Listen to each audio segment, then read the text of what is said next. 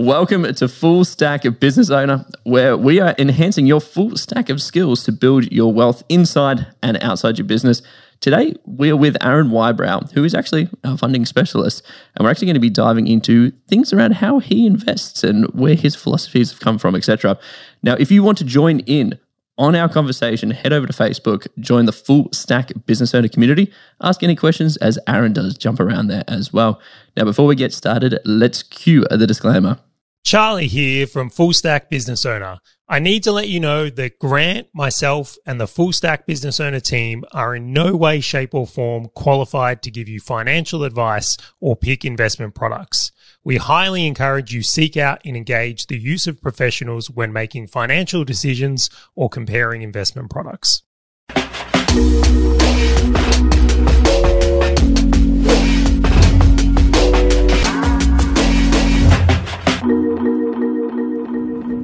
All right, so first up, I will say, Aaron, you are a sponsor of the Full Stack Business Owner podcast, and we actually use your services. I know I do, and I know that Charlie does as well. So for anyone listening, Aaron is our go-to guy.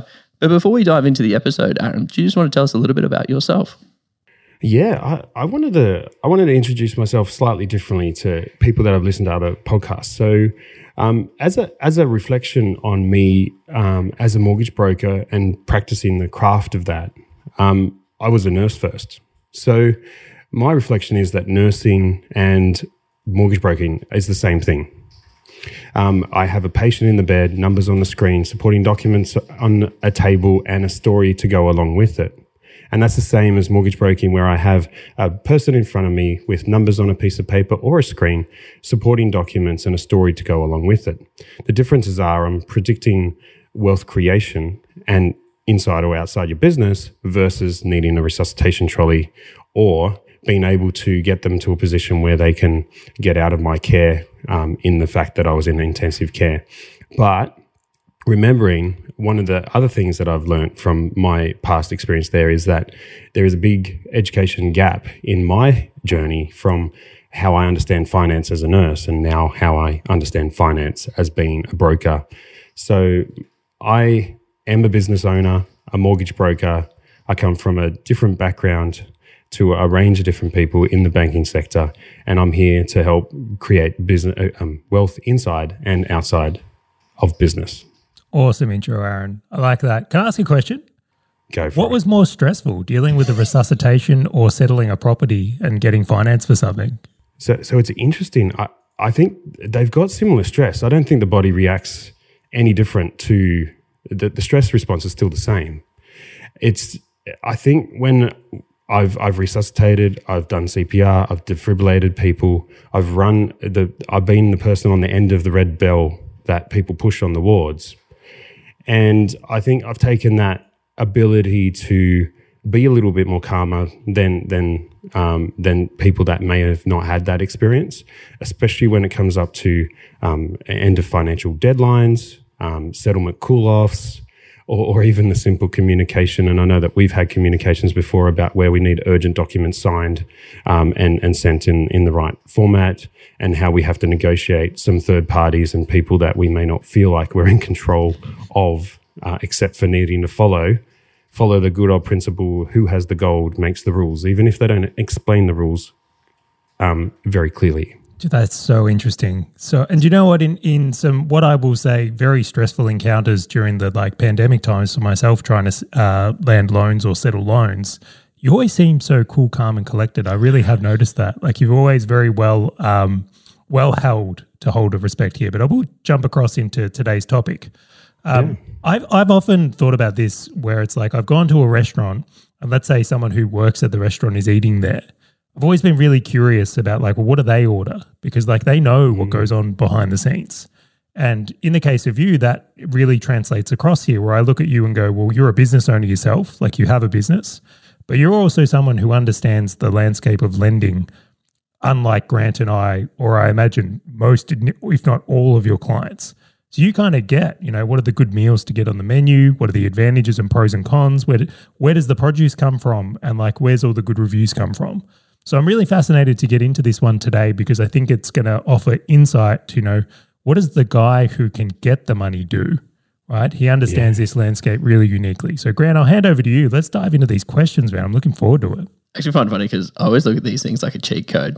Like before I started using Aaron, my questions were like the questions that we're going to be talking about here, which is like, I don't just want someone to help me with lending.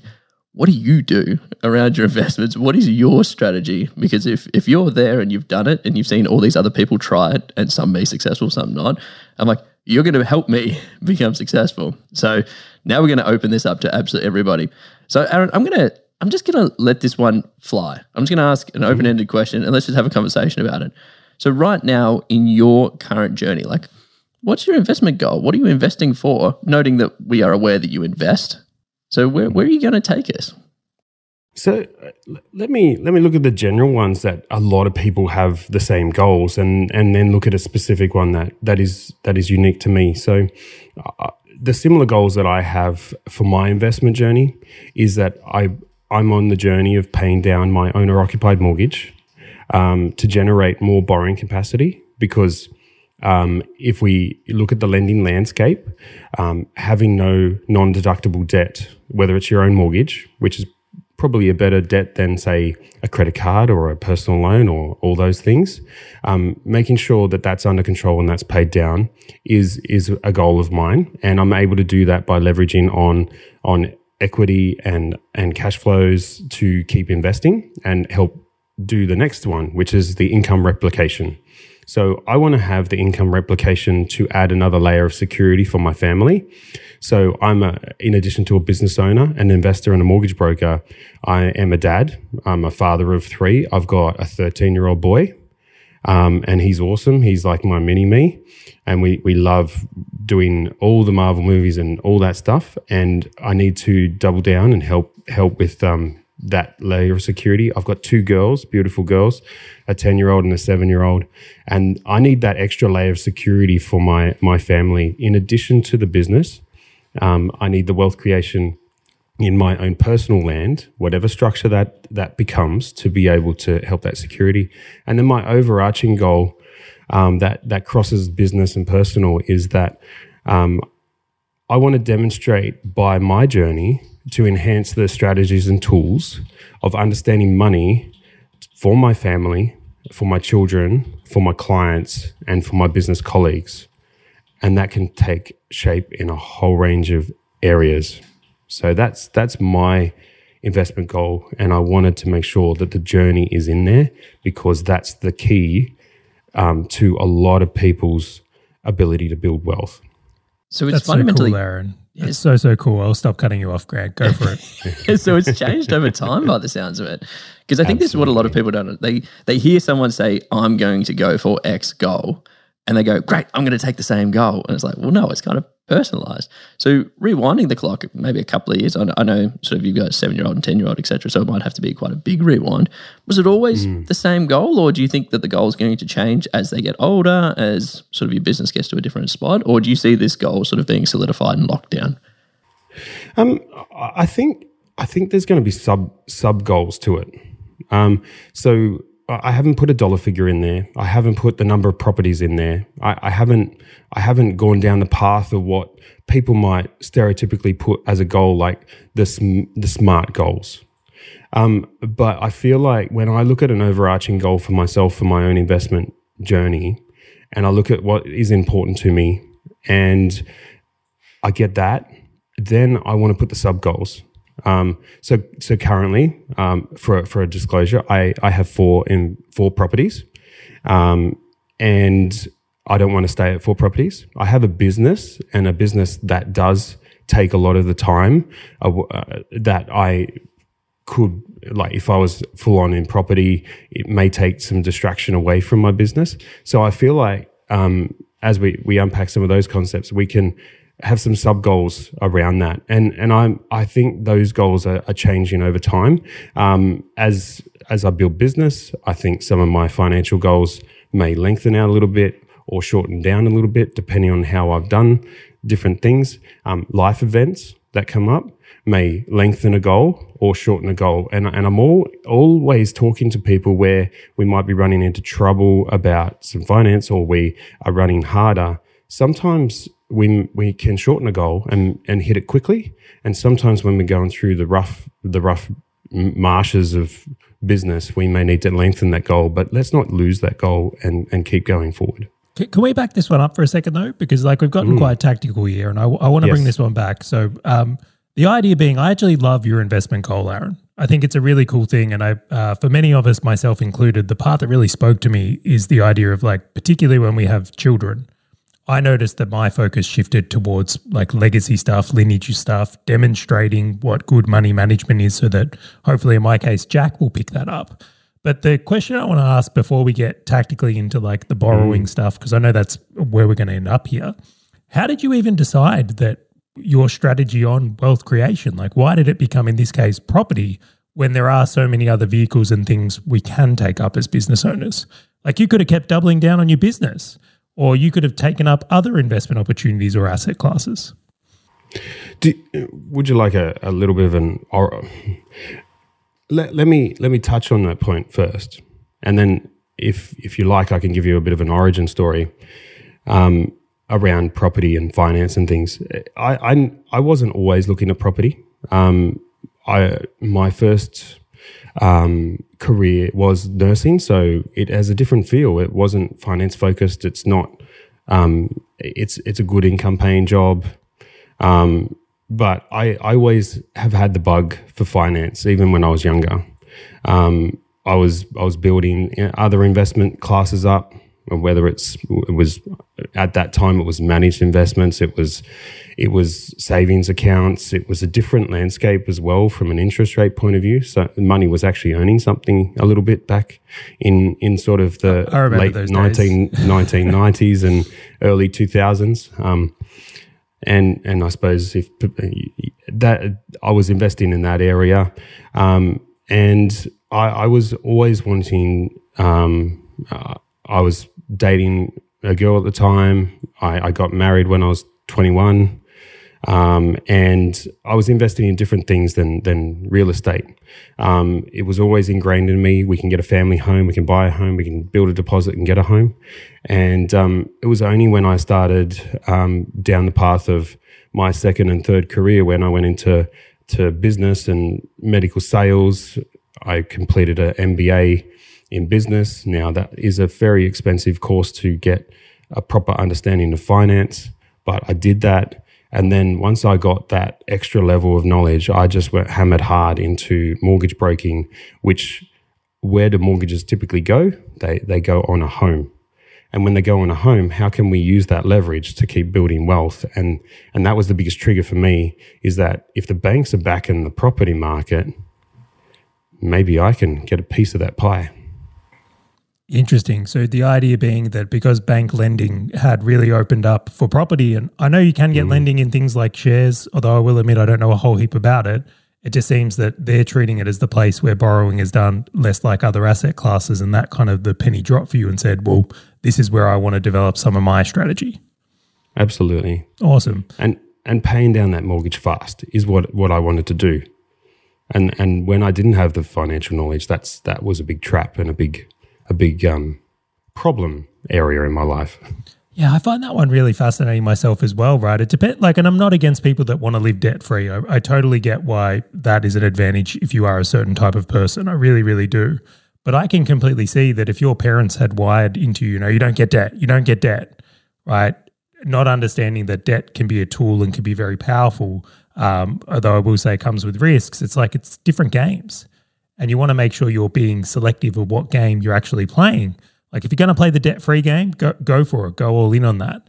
But I don't think looking at debt as evil or not understanding how it could be utilized to your advantage in some situations is a huge mistake. And I know for all of us on this call here, or this podcast recording, I should really say, that debt's been a very, very powerful part of all of our strategies, but you definitely want to be responsible with it. I'm keen to get cracking into the actual journey of the investments now as well, because again, this is going to be fascinating from our point of view. What was the first investment you got, Aaron? Yeah, so I did the I don't know whether it's a typical thing, but I love doing a lot of things all at once.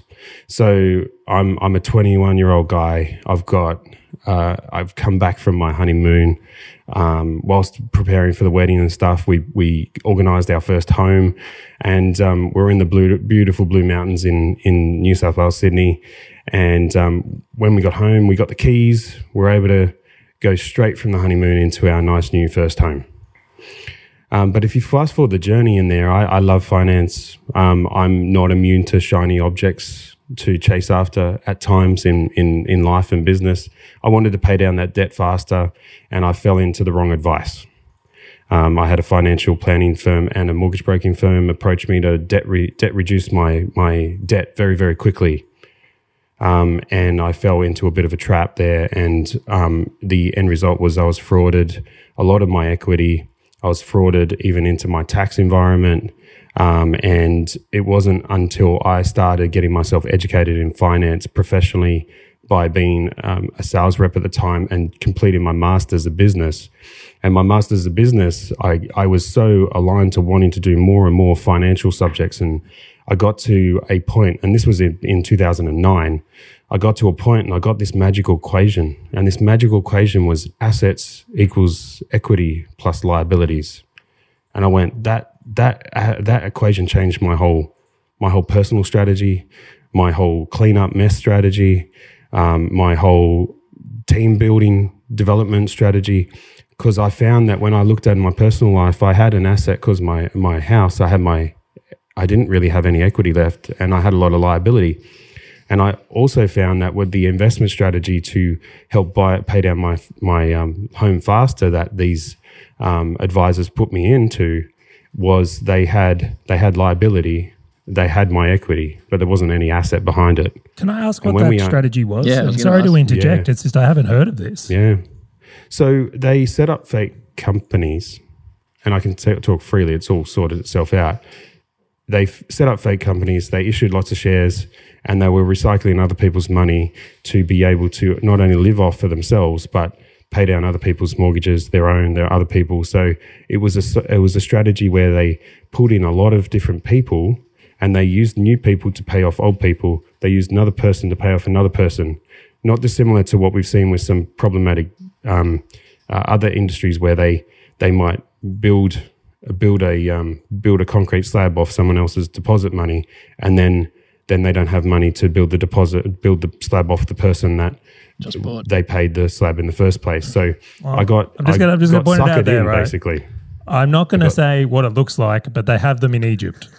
Okay, I will just frame it that way there. It just sounds a little bit like something we might find in Egypt. And I'm terribly sorry to hear you've gone through that experience, Aaron. But I tell you what, I suspect it's shaped you as a better investor and also taught you a lot from that experience.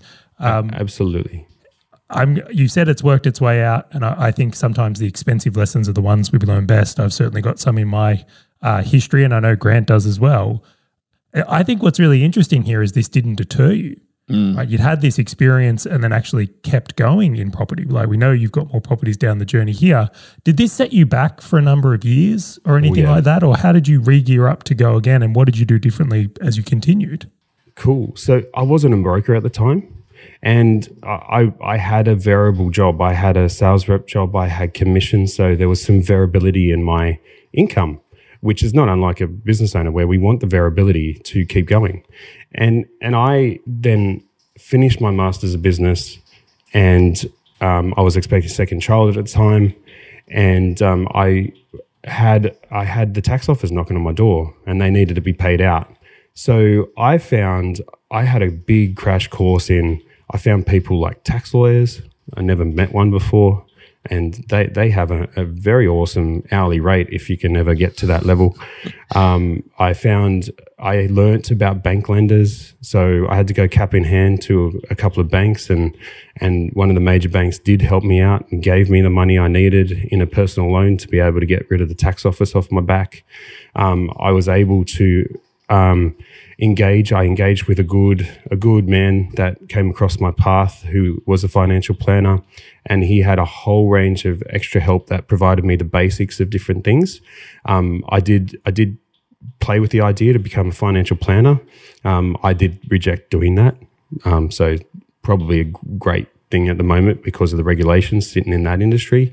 And I took up mortgage broking, and he introduced me into some areas where I could get upskilled very, very fast on mortgage broking. And I vowed, I took that whole thing. I really vowed that no one that come across my path would ever get into that area of crappy scheme, recycling new people's money to old people money ever again. To even take it further, I then caught up with a few people that were also in that scheme, and I was able to pull them out of the problems that they were in as well. And a couple of them are still customers to today. And that was back in 2012. So the customers that I was able to help out, they are now property investors as well. They're building their wealth. They're doing it the slow burn. They're doing it the right way. And they still enjoy having a conversation with me nearly 10, 12 years later. That's so awesome. That actually sounds like it fueled your growth and fueled the path that you're on. Yeah, become the catalyst, right? It's like this experience actually was the trigger to like you'd had a terrible experience in, and it horrifies me that people get caught into these things. And it's like the allure of being able to pay down your mortgage quickly, right? To live that debt-free life that so many people want, right? Actually ended you taking on a situation and experience that wasn't the right one, ended poorly, but then ends up being the catalyst into you being someone who can, well, hopefully help people avoid things like that and learn it from there. So I'm thrilled to hear you went through that journey, Aaron. How I ended up a marketer, right, what was really funny is that I got screwed over by a marketer.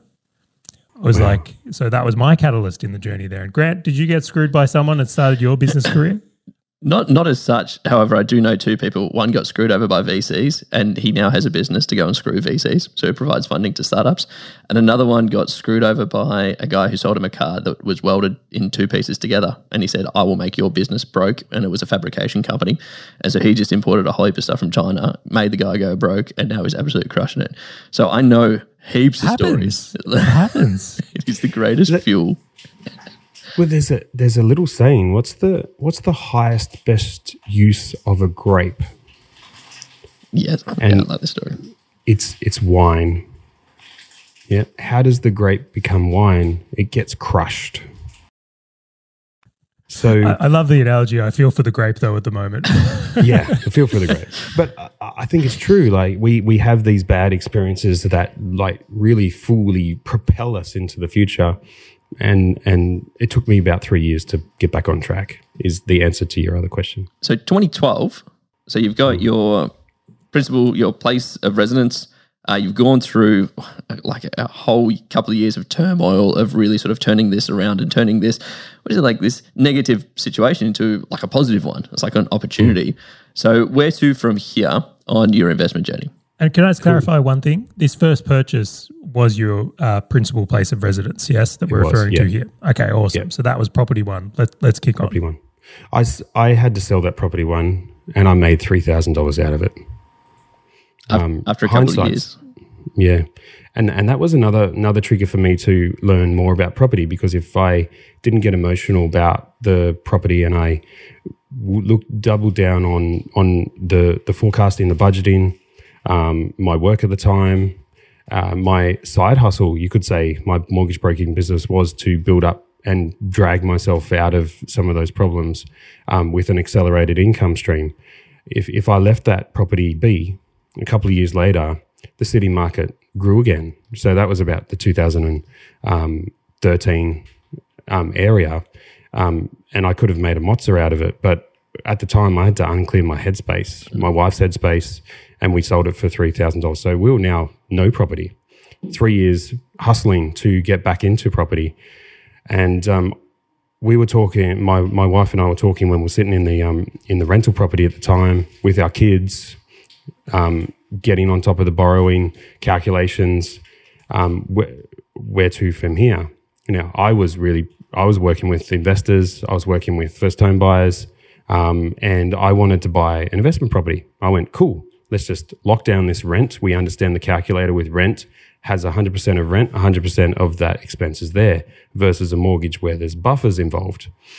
and I wanted to go rent vesting, but I have a wife, and she loves stability. She got sick of the rentals, and we were able to get a deal where we were able to get a house with an old place on it. We bought it as our second principal place of residence after the first one has been gone. And if we fast forward, we demolished it. We put a big house on it. We had some growth in the city market. And then I was able to go in, get the equity out, and I bought my first investment property. And I did that one, and I bought it across the country in Western Australia in 2016. So that's a fast forward journey into, you could say, my first investment property in Western Australia, but I did have my own principal place of residence. Awesome, man. So just to be clear on that one again, I just like to clarify points because I know people will be listening at different levels of experience. Absolutely. So you got into that second property, which is a principal place of residence. We've knocked it down, put a new house on it. That market's grown, as well as I imagine you had paid down a little bit of that debt. Absolutely. And then you were able to utilize the equity that was in that property to leverage out and buy your first investment property here in WA. Yeah, absolutely. So how's the WA property gone? And then we know there's more in the journey here. So what happened after that? So the WA property at the time, so it was 2016, it was looking at, the government at the time was looking at affordable housing, and they came up with the National Rental Affordability Scheme, which is no longer, there's no longer new properties in play, but this was a cash flow play for me. I needed the extra cash flow to pay down my owner-occupied debt and non-deductible debt. So I went after the cash flow play on this one. So it was a property where I'm providing the tenant 20% less than market rate of rent, and the government is reimbursing me tax incentive-wise on that property. So just as similar to people that I come across now, their first property typically has a bit more of the rental income to accommodate and give them a good experience on their first property. Some people have a different journey altogether, but my specific journey was to get after the cash flow play so I could hammer back at the owner-occupied debt that I took on to keep my wife happy, because happy wife, happy life. Do you know that's the exact thing I wanted to do? My version of what I was trying to do was I wanted to build cash flow around the principal place of residence to support not only the mortgage, but the living costs. That's just mentally how I was thinking about it. I think it's we'll go back to wine again. I think my palate has become more seasoned and I view things a little bit differently now. But at the time, I think that's a very common thing for people, is the idea if they can get tenants paying down the mortgage they're in, it's a really, really powerful strategy. And I remember that scheme being around. I shouldn't say scheme, that incentive being around from the government back then. What led you to the next property here, Aaron? Yeah, so my next property was that after I got that property, and from a full disclosure, I was still working my business part-time and I had a full-time job. So that property that I bought in WA was one of the ones that I snuck in while I had my PAYG wage. So full disclosure, it wasn't 100% on my business income. I actually got an accountant's letter. There's no hopefully no one from the ATO is listening or any lenders looking there, but I think it's very clever that you utilised your situation to the best of your advantage. Yep. And I didn't lose my PAYG job after buying it or anything. So compliance wise, I had a couple of years left of that prior to that business that I was working for got bought by another multinational. And good save, Aaron. Good save. When businesses buy other businesses, you understand what do they do with the business they buy? They don't really treat them that well. But my next play was a really cool, really interesting one. I joined forces with I shared an office with an accountant and a financial planner. I doubled down on my business this time, and I'm now a full-time business owner. So principal place of residence, 3 kids, an investment property, doubled down on my business going full-time. And with going full-time and trying to invest all your time and effort and energy into your business, which is a big asset of mine, is that your savings has a little bit of a tumble when you're trying to manage everything personally and get the new business in and keep going. And that's where I spent a couple of years pushing and hustling in the business. And then we had this strange thing in the office that we were tenanting. It wasn't really set up too well from what we needed at the time. And we wanted to go out and try to find how could we buy a property? How could we buy a property to house our office? Could we do it together with the accountant and financial planner? Do we have to do it separately? How can we build our wealth? How can we not entangle ourselves together? So we had all these discussions come into it.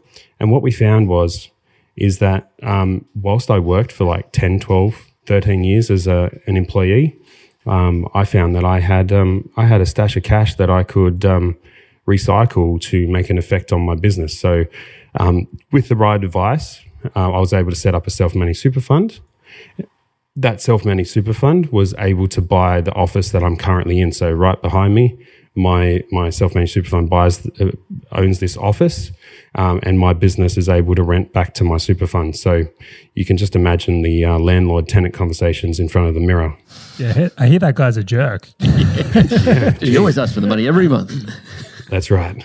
Powerful strategy. So that's an interesting thing here I will bring up. Not a lot of business owners are aware of this, but you can actually utilize your super to buy a premise you can work from or should need to work from. Actually, I've heard it's more common with like mechanics, like who like need workshops and things like that. Warehouses is another one.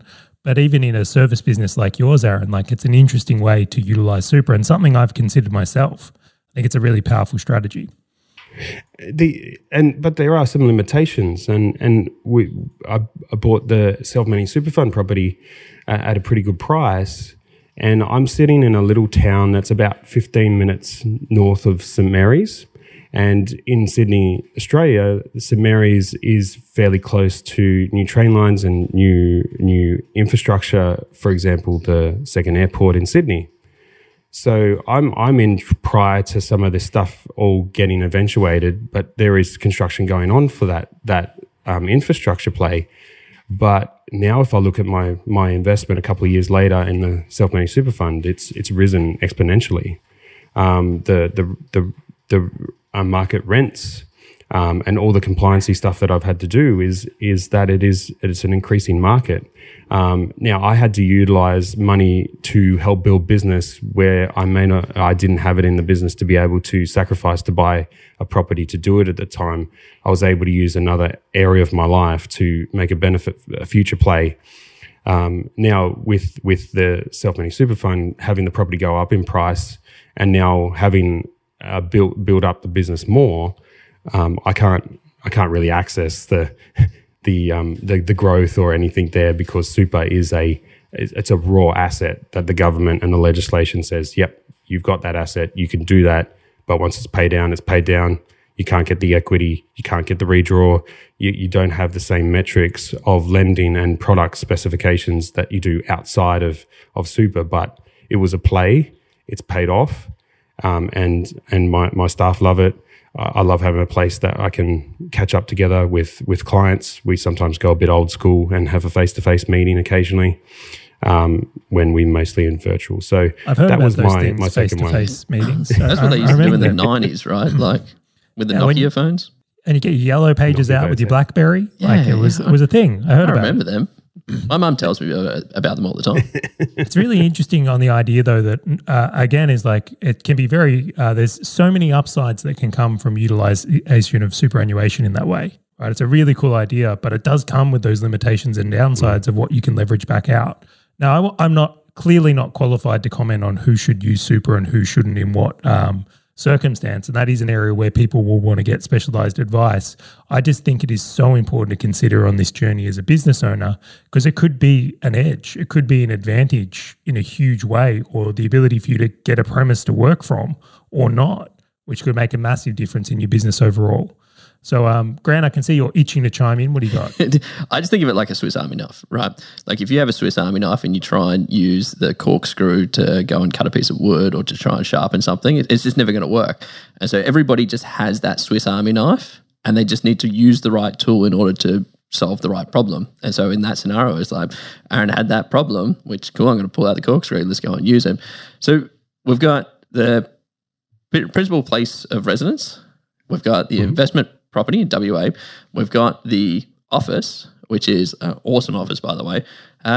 let's continue this journey. Where to from here? So I took a play as I was building business. I personally took a play of going down the path. I wanted a dual occupancy property. I wanted a main bedroom, main house, and a granny flat. So a 4-bedroom and a 1-bedroom. So mid last year, I was able to purchase a block of land in Tamworth in New South Wales. Nice, growing, big regional area, airport, hospital, big population there, low vacancy rate like we're seeing in a lot of areas. And I was able to purchase this block of land, put it off the plan. Now, it's a specific strategy and specific advice about buying off the plan, but I was able to just bank it, set it there, forget about it, not totally forget about it, but have it sitting there so I could just double down and focus on business, grow the business during that late 2021 area and into 2022, and delay the need to have the mortgage and anything on that.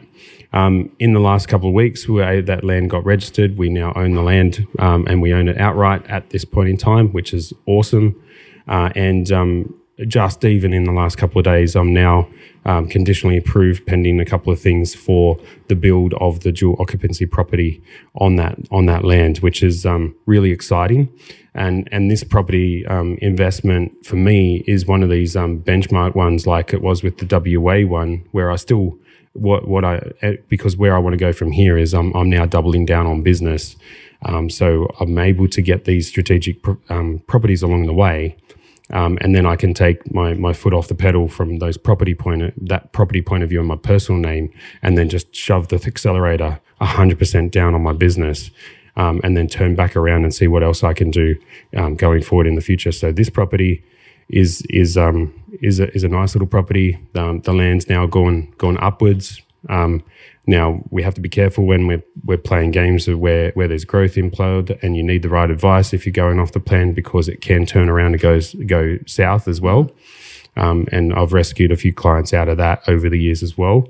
But you have to be strategic. You have to understand your own personal goals, and you have to understand the borrowing capacity that you have and what risks you're going to be able to mitigate. But I'm really excited about this next property play. Off the plan gets a really bad rap, in my opinion.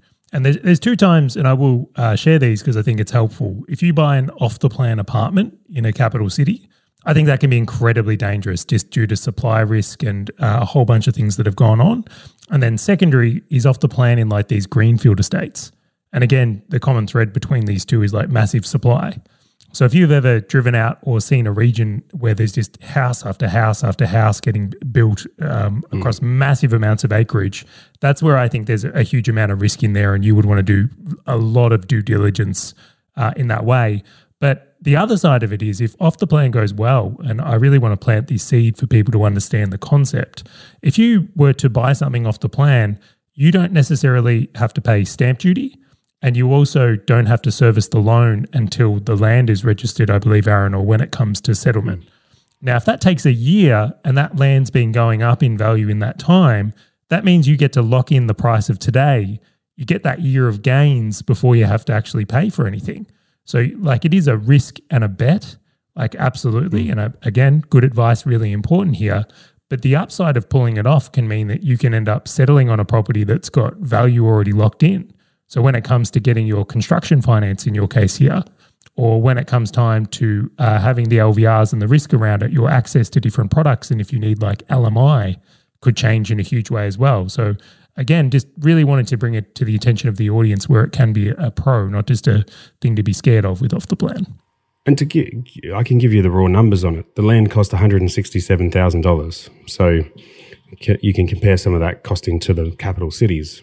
And other metrics that you may want to look at with your accountant about other taxes that may come in depending on the value of your land.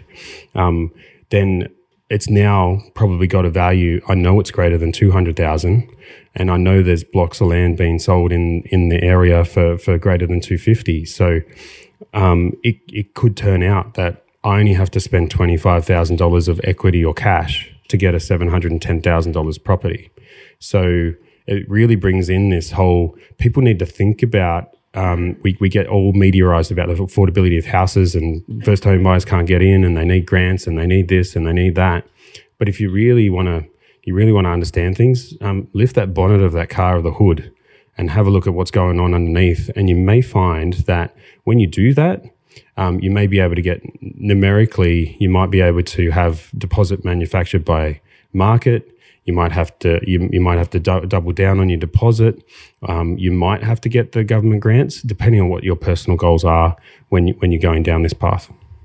Yeah, and so it sounds like you're fairly happy with sort of the overall sort of outcome that you've got, and you're now doubling down on the business and making sure that you can sort of grow the business so that at some point you can, to your point, you can look back and say, okay, what am I going to go to next? I actually just wanted to say, like, it is. I almost implore the strategy of saying, well, how do I wrap up some cash just so I don't get distracted, which it sounds like you were doing when you were land banking. It's like, great, just I know I've got to put money over there. Just I don't want to get distracted. I just need something so that I can just focus in. So I think that's one big thing for sort of Australian business owners to think about is like business is where our focus should be, and assets help sort of grow the personal wealth. And so, I just think it's another sort of viewpoint to what you were mentioning, Charlie, as well, of just going, that's another way to approach it. I am curious. Do you want to know what I was thinking though? I'll share it with you. I was like, this is just another example of this tandem strategy. Yep. Right. And I will say opinion. I just find more and more that when a business owner can see that it's not, I just build my business and then someday when I get to that someday I'll build my wealth. Like you can synchronize these efforts. Parallel. Like you can build your business for a period of time and then transition some of those gains into assets. And then those assets can grow and you can utilize potentially the cash flow from those assets to grow your business. Yep. And you can have them working for you in tandem. They're not isolated journeys. Like they synchronize in a really powerful way, and it's evident in Aaron's story. And it's not an or, right? It's always that and. So I am curious, Aaron, like the journey you've just taken us on has been what, almost like 20 years of a journey. You've seen a lot. You've been personally through a lot. There's a whole heap of lessons that you've just touched on, let alone like what are some of the biggest lessons that you communicate to other people who are going through this journey or anything that, or even the ones like the principles that you live off now going, I don't want to be bitten again. This is now like the lesson I go from. Biggest lessons, Aaron. What are your biggest lessons in this? Biggest lessons is that doing something, then doing nothing is paramount. And when you unpack that, your assets support growth, and your business supports the assets. So that's a key point that I look at. And to give an eye-opening when a client talks to me about buying assets or buying a property, is that one of the questions I ask, and everyone should ask, is what's the variability of your income? Where is the variability in the play that you're about to make? Is your business able to vary its income? And I would suggest people jump back into some of the earlier episodes about the unfair advantage of self-employed people that have the unfair advantage of income, and review that. Because if we can vary our income in our business, our asset or property selection through due diligence can have a different outcome than if our income was more fixed.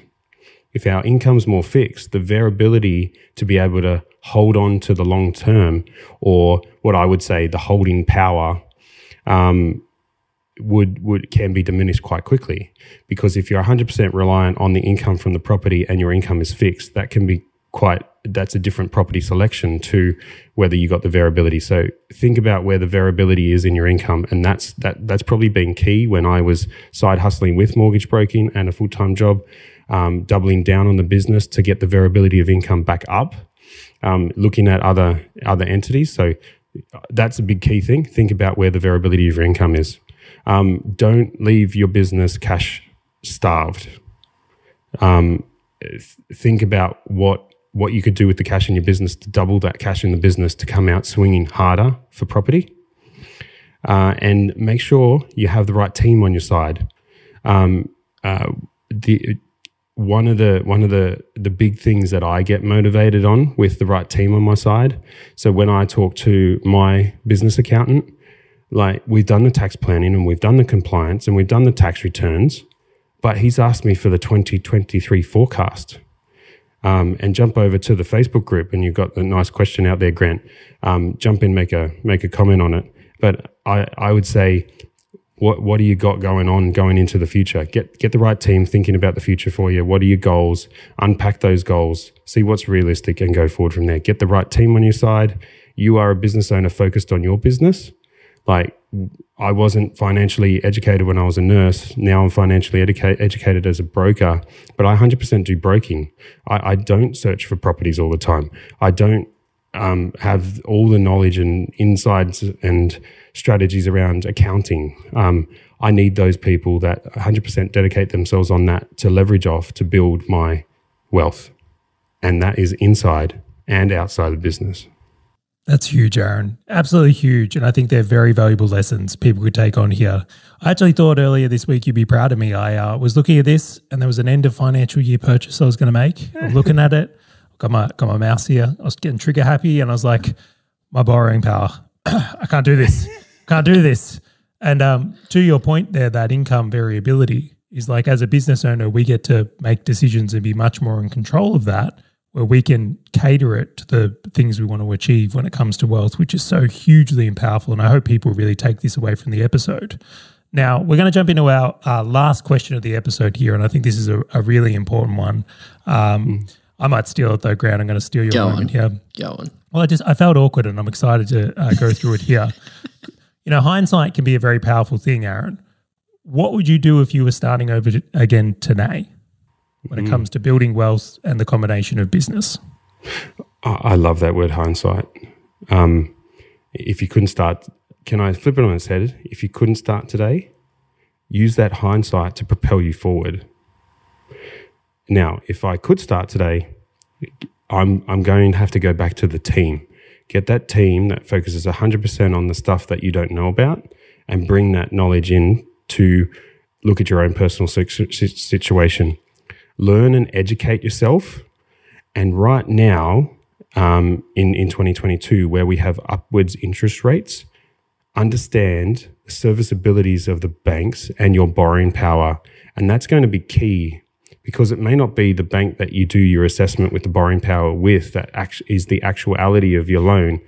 You need to know what's the backup bank. So as a broker, if I was starting again today, if I wasn't a broker, make sure your broker has the main bank that they've assessed you with and a backup bank. Don't give the leniency of time to some of the approvals that you need. And one of the other ones is that if I had my time again, and I'm gonna throw some confusing comments out here.